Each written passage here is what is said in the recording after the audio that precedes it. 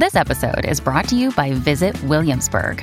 In Williamsburg, Virginia, there's never too much of a good thing. Whether you're a foodie, a golfer, a history buff, a shopaholic, an outdoor enthusiast, or a thrill seeker, you'll find what you came for here and more.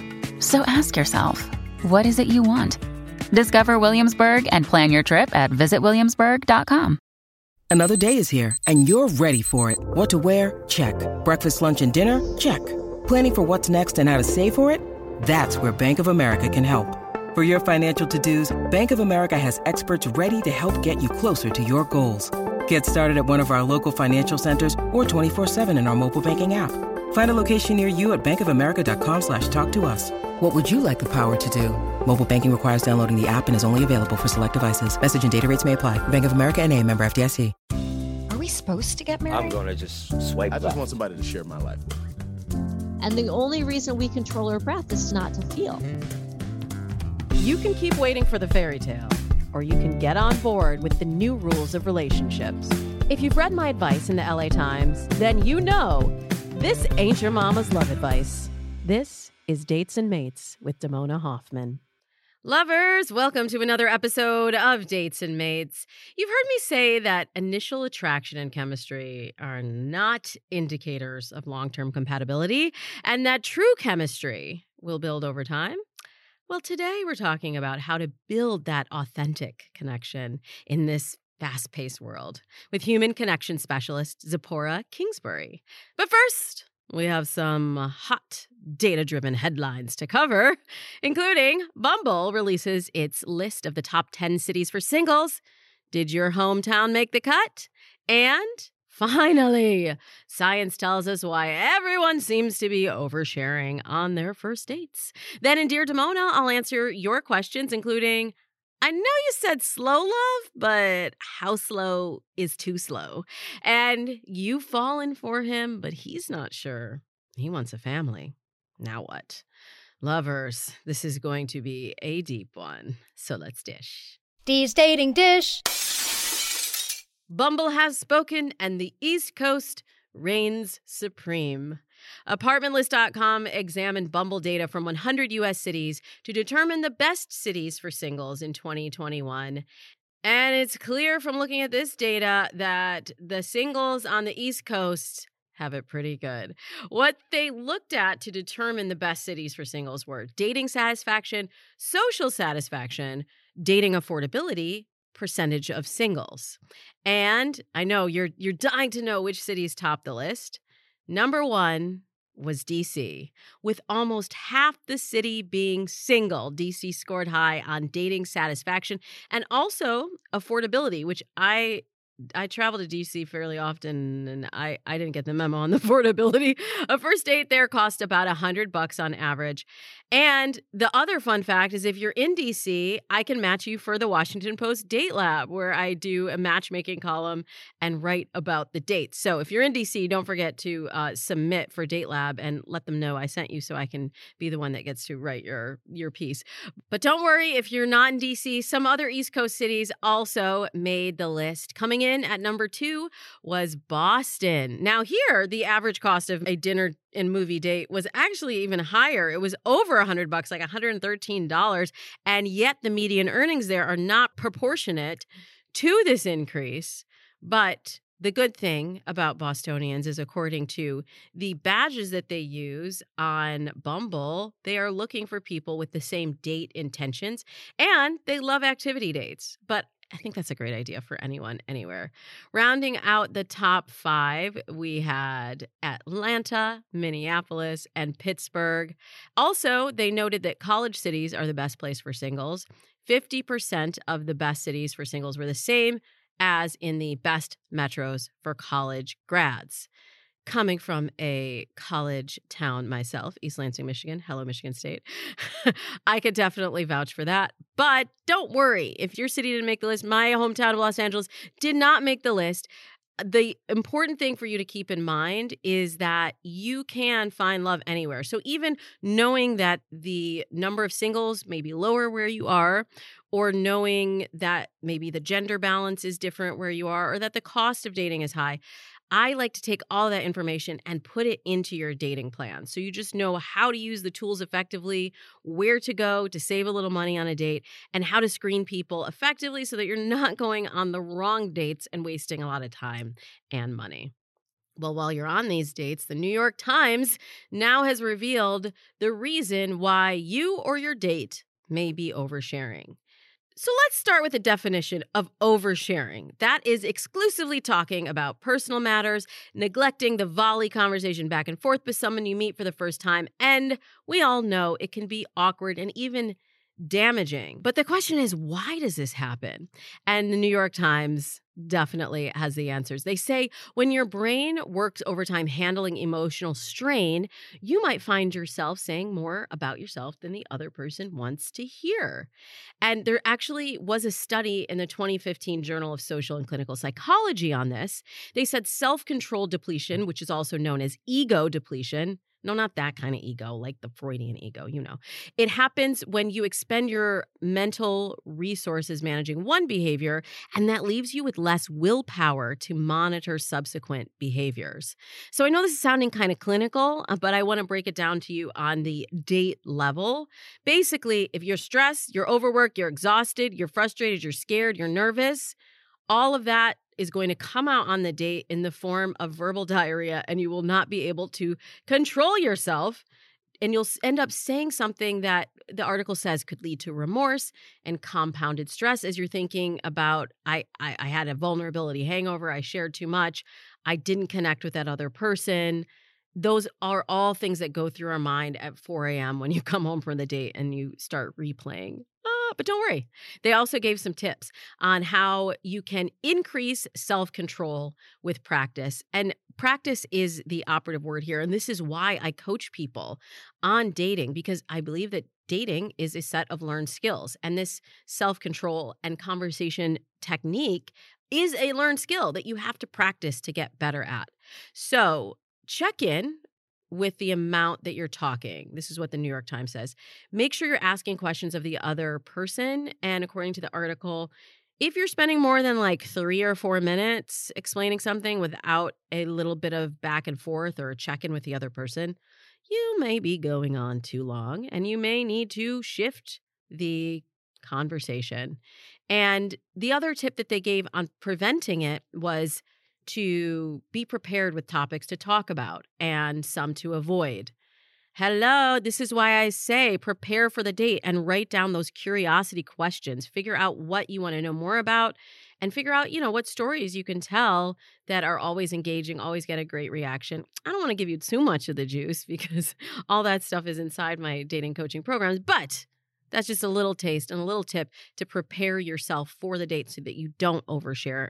Because when we go into that heightened state of arousal or nervousness, that's when we sort of lose that self-control. And if you do lose that self-control, according to the New York Times, you can do a few things to repair. You can apologize. You can just say, I don't know why I said that. That was crazy. I lighten the mood. You can change the subject yourself. Like, oh, well, enough about that. It seems like you're not really into English Premier League soccer. Maybe I should talk about another subject. If you are caught in the whirlwind of somebody else's emotional overload, you can, according to this article, say you're not into the topic and excuse yourself. I thought that sounded kind of rude, if I'm being honest. I liked the other suggestions they had, though. Acknowledge that they are really passionate about their topic. Like, I can tell you really like Tottenham Hotspur. I don't know so much about that. And now let's change the subject or excuse myself. Or extend compassion. Extend compassion to the other person. Maybe they have a deep reveal about something personal.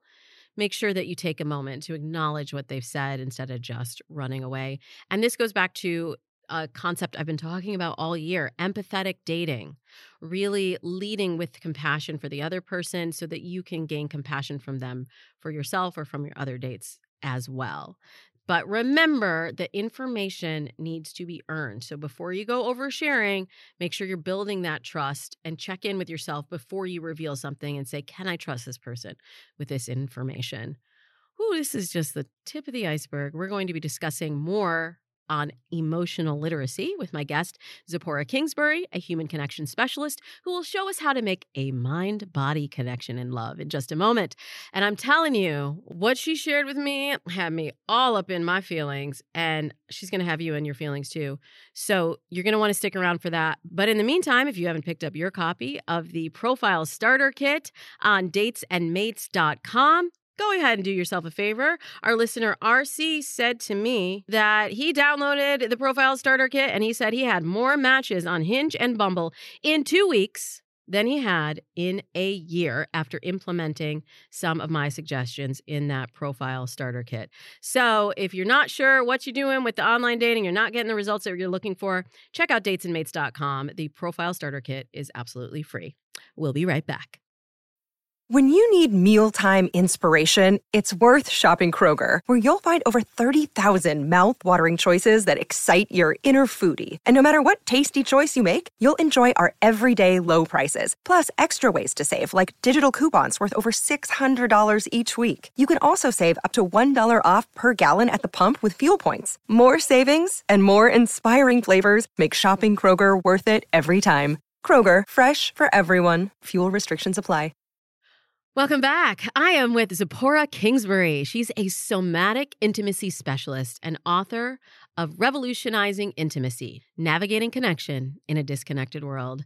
You've seen her work on The Bachelor, where she teaches her clients how to dig deep into their mind-body connection and use their body intelligence for love. Your body's smart. She's going to tell us all about how to tap into it and explain how your body seeks connection and how a technique called breath work can help you on your journey to find your soulmate. Please help me give big smooches to my guest, Zipporah Kingsbury. Oh, thank you. Thank you for having me. I'm excited to see where our conversation goes today. Well, I'm very excited too. And it could go any number of places because you've been a human connection specialist and somatic intimacy trainer for a long time. And first of all, I think my audience is like, wait, what did Damona just say? Like, what does that even mean, Zipporah? What does that even mean? What do you do? I get that all the time. They're like, why are you even using that word in front of intimacy?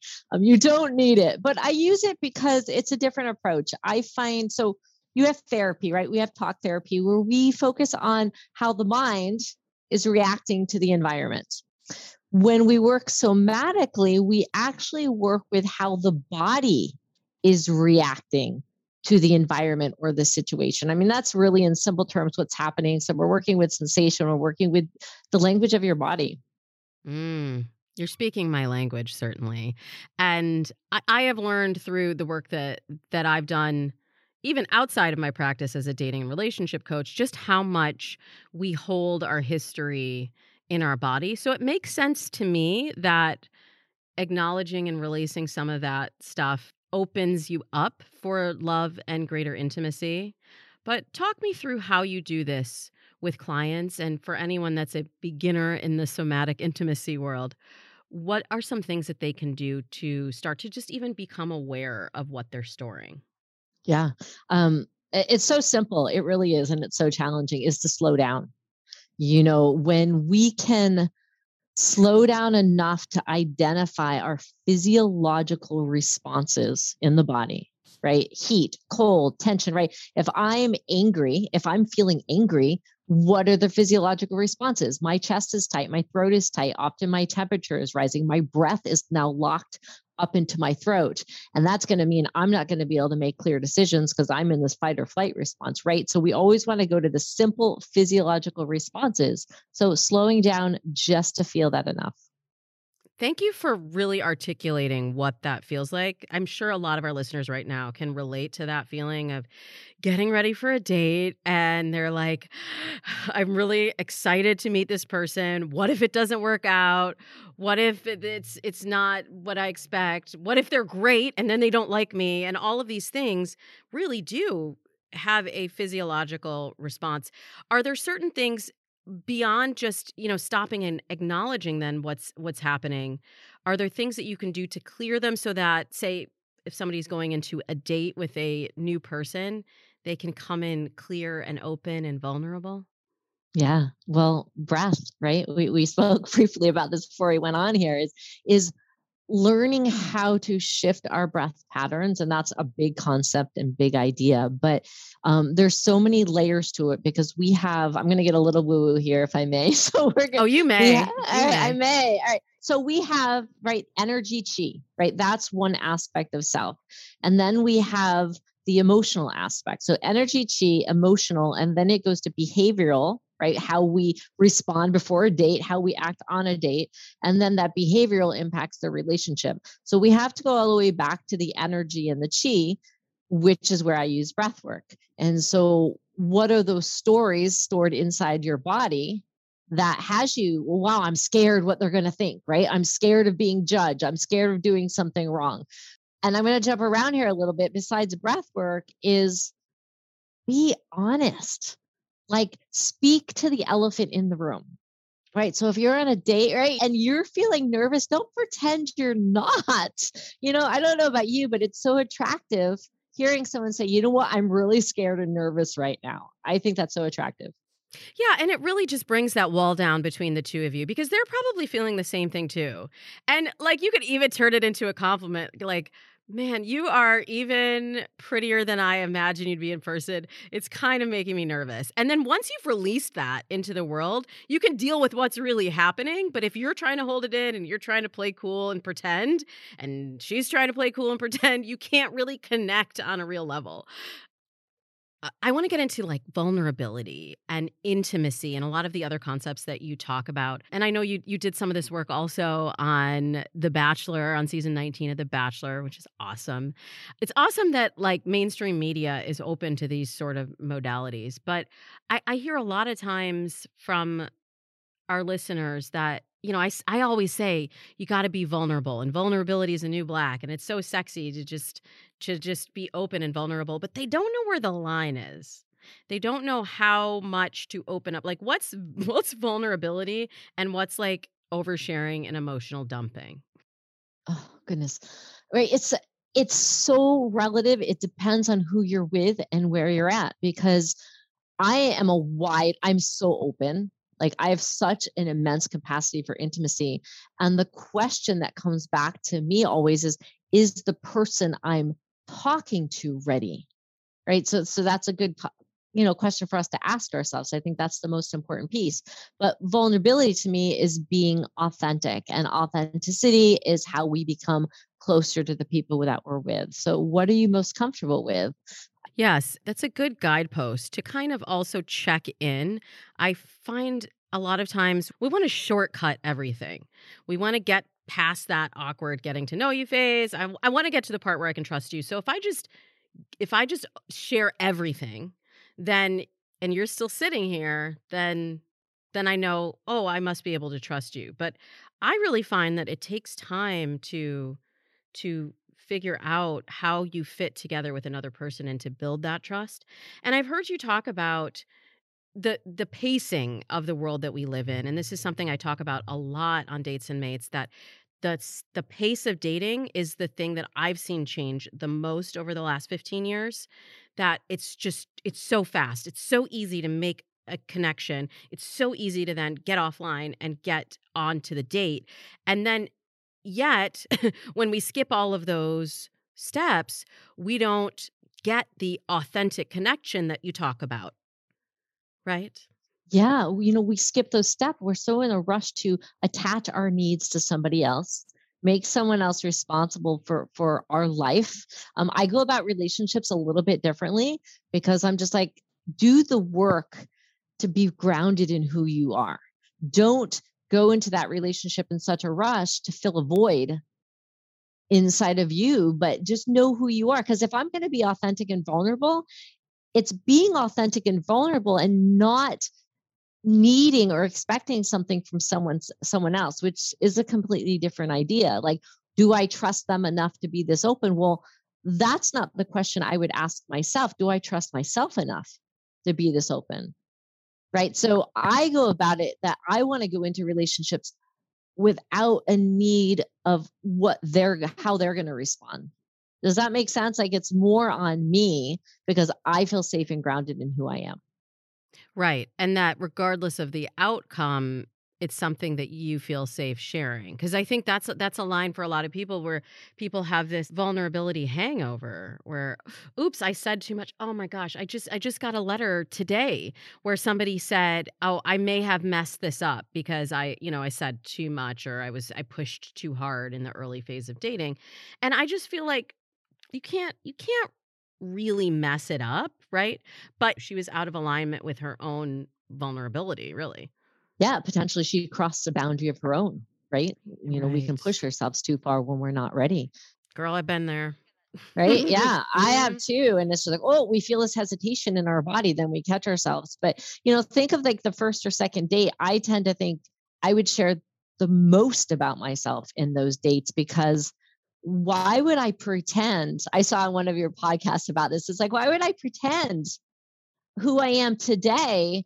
And then 2 months down the road, all of a sudden, all this stuff comes out of who I am. And it's like, wait a minute, we just spent 2 months together. Where was that in the first month or the first date? Just put it out there. Be who you are, because don't you want somebody to be with you to really be with you?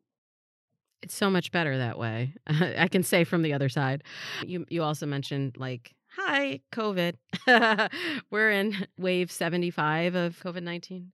That I think brings up a lot of anxiety for people, being intimate again, stepping into that space when maybe they've had a break, maybe by choice or just based on circumstances that we're in for the last, 18 months. How can people get comfortable with the idea of intimacy again? And is it, I mean, I know you're not you're not a public health official, so you can't tell us exactly what steps to take to keep ourselves safe, but I imagine this, for me at least, this veil of like, is this going to be safe? It hangs over every choice that I'm making now. Absolutely. And, I think it goes back to the deep inner work we're talking about. It's to me, it's a complex conversation. It's not an easy answer. And I remember I had a lover come to visit me after the whole year of COVID. And when he got there, I didn't recognize until he came over that my body was all armored. Right. It was just really tight and tense. And here he is just wanting to take care of me.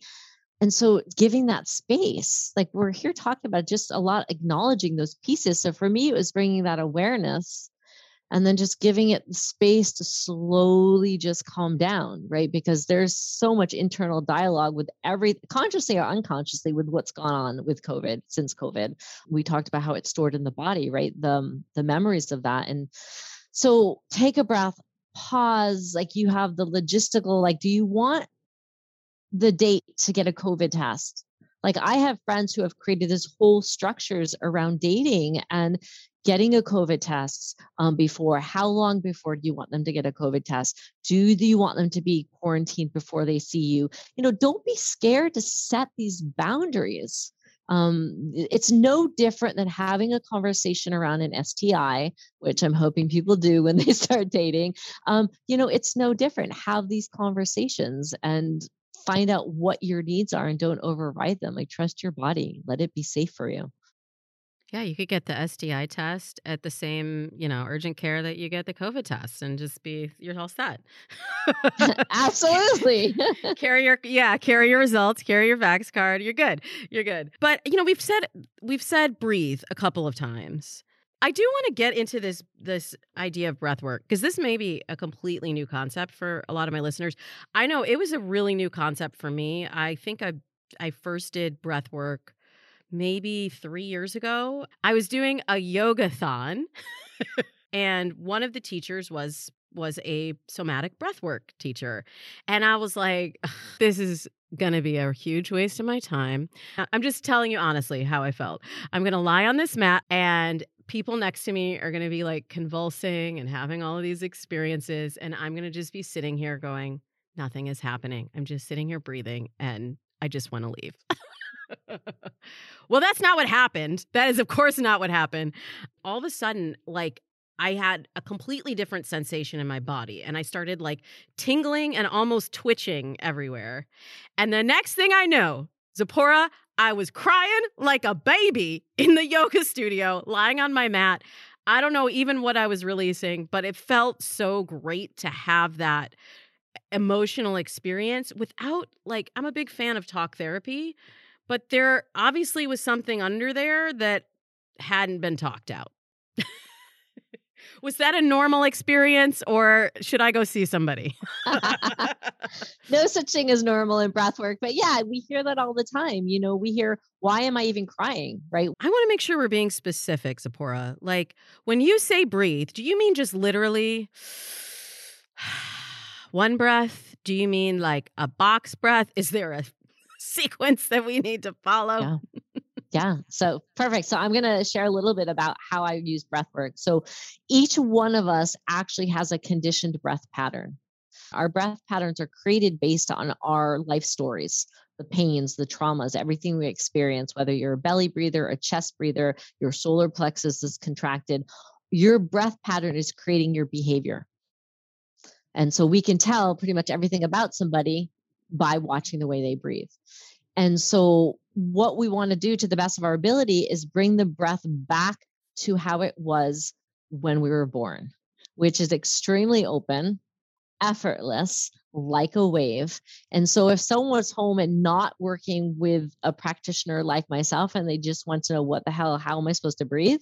The first step I would have them do is sit in a chair, their back supported, put their hands like firmly, the palm of their hands on the lowest part of their belly, right where the pubic bone I'm doing it meets, now with you. Yeah, where the pubic bone meets the soft part of the belly. Even close the eyes to help and start to direct your breath down to your lower belly. And I would say breathe it in through the mouth, not the nose. See, I was doing that yoga breath. Yeah, it's completely opposite from yoga breath, because yoga breath, we're learning how to control our breath. This type of breath work is almost learning how to let go of control, right? Because a baby's breath is just naturally flowing like a circle, like a wave. It's not trying to control it. Wait, don't go on. We have to pause. What you just said. Did y'all hear that? You got to let go of the control. Like, a lot of what we talk about is having dating strategy and getting control of feeling like your love life is in control. But for your love life to feel in control, you need to also be willing to let go of certain things and let go of needing to control it. So that hit me. That hit me, girl. Yeah. Thank you for catching that. That's huge because it's backwards, but when we actually open up in this way and let go of control, our nervous system starts to feel safer because we actually start to ground more into our body. The breath opens diaphragmatically, right? So the diaphragm sitting at the lower part of the rib cage. Naturally, when we inhale, the diaphragm expands, but when we exhale without control, it just quickly shuts as quick as that you would snap a rubber band. When it doesn't go that quickly, it's because we're controlling it. And the only reason we control our breath is not to feel. The only reason we control our breath is not to feel. You got to unpack that. I'm shook. You got to unpack that. So think what happens when you feel pain, whether it's emotion or physical. I usually say stubbing a toe. Like we right? Everything pulls up, like that hurt me, but everything pulls up to the chest. Everything constricts. The breath is held. So whenever something uncomfortable comes into our life, emotional or physical pain, we instinctually hold our breath in order not to feel it, to make it less painful. Oh. So we should breathe through it? Yes. Yes. Because what happens is, so that fight or flight response stays locked in our system because the way our minds judge the situation, bad, danger, don't go near, the body stays constricted. And then you have that done 1,000 or more times in a lifetime. And now we're just one wound up knot. And that's our breath pattern. Y'all, you need to get up on this breath work situation because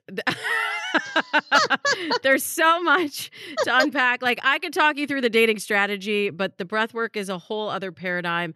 And I know every day you are shifting people through it and helping people work through it. And you even have a free gift Knowing Another Through Knowing Yourself. Tell us about what is in this free gift and chart. So one of the biggest challenges I find in my clients is you ask them, what are you feeling? And they go through about 10 minutes of a story and none of it has any feelings in it. It's the thoughts, it's the evaluation of, right? You get it. You're smiling, the evaluation of the whole story. So I created these charts to help people actually communicate what they're truly feeling as in a feeling. I feel angry. I feel sad. And what they're needing. So they're beautiful wheels that just help people have deeper conversations because, right, we're going to have better outcomes if we can really express what we're feeling and needing. That is so true. And I think that's really the point on this whole conversation is being able to first identify, like, what do you want? What do you feel? What do you need? And then to be able to express it so that we can actually get our needs met. I think we're speaking the same language. Absolutely. Well, thank you for being here. Thanks for sharing that wonderful free gift with us. We will put the link in the show notes, and I'll just keep on breathing until the next breathing. time. Thank you for having me. Thank you, Zipporah. Make sure you check out Zipporah's free gift for Dates and Mates listeners, Knowing Another Through Knowing Yourself. We'll put the link in the show notes. Next up, I got these burning questions for you. And I'll give you some burning answers. I don't know. Is that a thing? We'll be talking about when it's time to say thank you next to someone who is dating other people and how long is enough time for him to decide if families are for him. Whew. We'll be right back. Welcome back. Here's what's on your mind this week. Dear Damona. Damona, help me. A listener, Mel, emailed this question to me. How do you know when it's time to move on? I've been seeing this guy for 5 months, and I really like him, but we don't see each other as much as I like, and I would like more, and he's still seeing other people. I know you said slow love, but is it time to move on and stop wasting your time? Listen, Mel, 5 months is a long time. And let me just clarify what I mean about slow love. Slow love really applies to the initial phase of building a relationship. So just because I know y'all like numbers and milestone markers, I'm going to tell you that's really the first 3 months. Usually most of my clients within the first 3-month window, they get to a point where they either say bye-bye or move into exclusivity. So now we're past this. We're almost twice as far past that window. And it's not so much the not seeing each other as much as you would like. It's more the still seeing other people part of this conversation that gets under my skin and should probably get under yours too. Because what he's doing here, he's breadcrumbing you, girl. He's giving you what you need to stay in the mix, but then he's doing whatever he wants to do in all that other time that he has over the last 5 months. So you have a goal of having a committed relationship, it sounds like from this email. I'm going to ask you to do something super brave. You're going to need to ask him to step up or step out. Don't think of this as an ultimatum. Think of this as you have an opening to fill. You have an opening. You are the CEO of your relationship life, and you have an opening to fill, and you can't keep that opening open forever. You've been taking applications. He's a very promising candidate, but you're going to need to offer him the job officially and find out if he's going to take it, if you need to sweeten the bonus package, or if you need to find other applicants. And I know I've been through this before, Mel. I know just how challenging that conversation is. I highly recommend, like we've been talking about really the whole show, scripting out this conversation. Really figure out what you need to say to this person to express how you feel. Start it with a vulnerable and personal share. And then you get that off your chest. This is not like what we were talking about at the top of the show. Like this is just an overshare on a first date. You've been dating this guy for 5 months and he's been keeping you on the hook. So you deserve some clarity on where he's at, what his intentions are. And you deserve for him to be honest and authentic with you. Now, here's the hard part. That's not even the hard part, Mel. Because you've already figured out what you're going to say. And trust me, it will feel so relieving to get that feeling off your chest and be authentic with him. The hard part is that you're going to have to hush and listen and see what he really has to say. And really, really, really, really, really listen. Did I emphasize that enough? Really listen to what he has to say, because he will give you everything you need to know probably within the first 2 minutes of his response. And if you hear from him any kind of, I can't give you that, any kind of, well, I really just want to be doing what I'm going to be doing, then you have your answer. And clarity is worth so much more than getting the particular outcome that you want. Just having clarity and knowing where you stand and knowing if it's time for you to move on is so empowering. And maybe, just maybe, he needed things to be brought to a head, and he needed you to say, I'm into this, but we're either a thing or we're not. To be able to step up and to realize for himself that he's going to lose a really great thing if he doesn't step up and accept the very generous offer that is on the table for him. So be strong, be brave, but also be compassionate, both to yourself and to him. And I know we have a lot of feelings that are wrapped up in these expectations. I went through a similar situation myself after a 4-year situationship. So good on you if you're able to step up and speak your truth at the 5-month mark. Because trust me, sister, you don't want to spend another 3.5 years in limbo. This next question is a voicemail. I'll let you know how you can submit a voicemail at the end of the show. Hi, Damona. I'm a single mom, and I began dating an amazing guy about a month ago. And I feel so connected emotionally in a way that I haven't before. We joke and say that we're basically the same person. But my concern is that he is a super bachelor. He is about my age, so late 30s.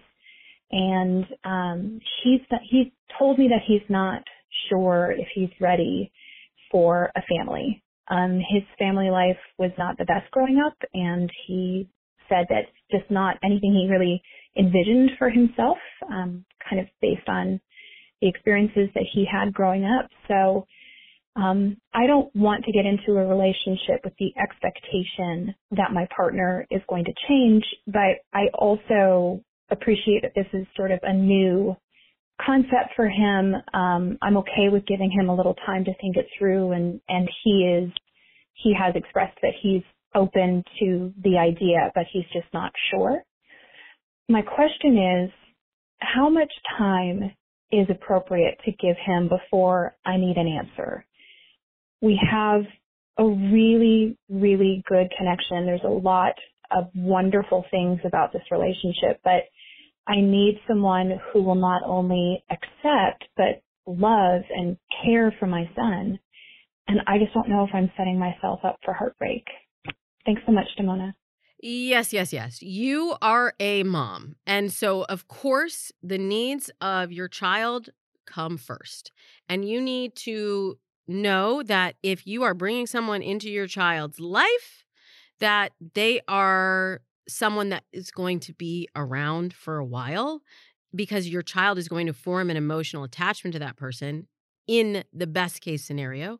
And if that person isn't really sure how they feel about having a family, you do not want to risk your child being in a situation where they're going to be overlooked, mistreated, or cast aside for your relationship. Not that you're doing that, but just something to be aware of. A great book actually to read if you haven't yet is Maybe You Should Talk to Someone by Lori Gottlieb.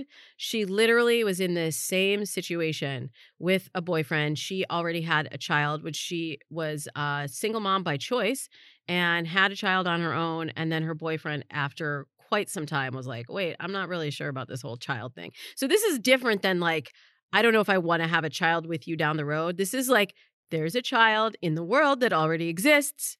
Can you step into this life or not? It's good to practice slow love, and it's good to take your time in these huge decisions, but the acceptance of your child is really a deal breaker. That should be your number one deal breaker. And that's really a primary filter for you. So I would say, for the sake of your kid and for the sake of your heart and your emotional investment, you need to bring this one to a head pretty quick. Now, I do not necessarily believe just because somebody is a super bachelor and has never been in a serious relationship into his late 30s that like somehow he's damaged goods and he can never be ready. I did get a little yellow flag when you said that he had some challenges in his family life growing up. That made me just think, I don't know, therapy, I don't know, BetterHelp might be good. I think it's great for anyone moving into a relationship. I think first of all, I just think therapy is great for anyone, but particularly if you know that he may have some unresolved trauma, hurt, anxiety, disappointment, all of these very real, very intense feelings from his childhood that he may not want to repeat in stepping into a fatherhood role, then I would highly encourage him to see if he can talk to someone about that. But here's the thing. You cannot mince words here. You need to be really clear about what your expectations are, and you can also share how deeply you feel connected to him, but this is your number one priority. This is your number one deal breaker, and you've got to know how open he is to stepping into a ready-made family. And I know it's heavy. It's heavy for the beginning, and he might be able to, like if he was not sure he wanted to have kids and you wanted to have more kids, that might be a situation that he could grow into understanding with some therapy over the long term. But your kid already exists. Your kid is in the world, and your kid deserves a partner for you who's going to see and acknowledge them. You have a window of opening because you said he is open to the idea. So the question is just, how open is that window and how much more can you expand it? Because that's the great thing I could say as a parent. When you become a parent, even if you're a step parent, your heart expands. Your love is infinite. And this is really an opportunity that you have for him to feel a completely different kind of love, to change his associations with what family means. If he didn't get a chance to do that as a kid in the way that he hoped it would unfold for him. So you're really offering him a lot, but he has to want to take it. You got to put it on the table, be clear with what you're offering, and hopefully he will recognize the opportunity that's before him. Oh, I hope you enjoyed episode 380 of Dates and Mates just as much as I enjoyed making it for you. I'd love to hear from you. I really love hearing your questions and helping you with any love dilemma, big or small, dating or relationship. Anything is on the table if you DM me at Damona Hoffman. I'm on Instagram, Twitter, and Facebook. And hey, you can send me a voice memo on any of those platforms. Or, like our listener just did, you can leave me a voicemail at 424-246-6255 anytime, day or night. 424-246-6255. I'm looking for a few good men and women for the Patreon Friends with Benefits. You can sign up for just $5 a month and join me for a weekly live stream Q&A. And you're going to get all kinds of goodies, including my content club, plus additional behind the scenes videos, and so much more. You can sign up there at patreon.com/datesandmates. We'll be back next Tuesday with Lindsay Metzelar. She's the host of the hit podcast, We Met at Acme. Until then, I wish you happy dating.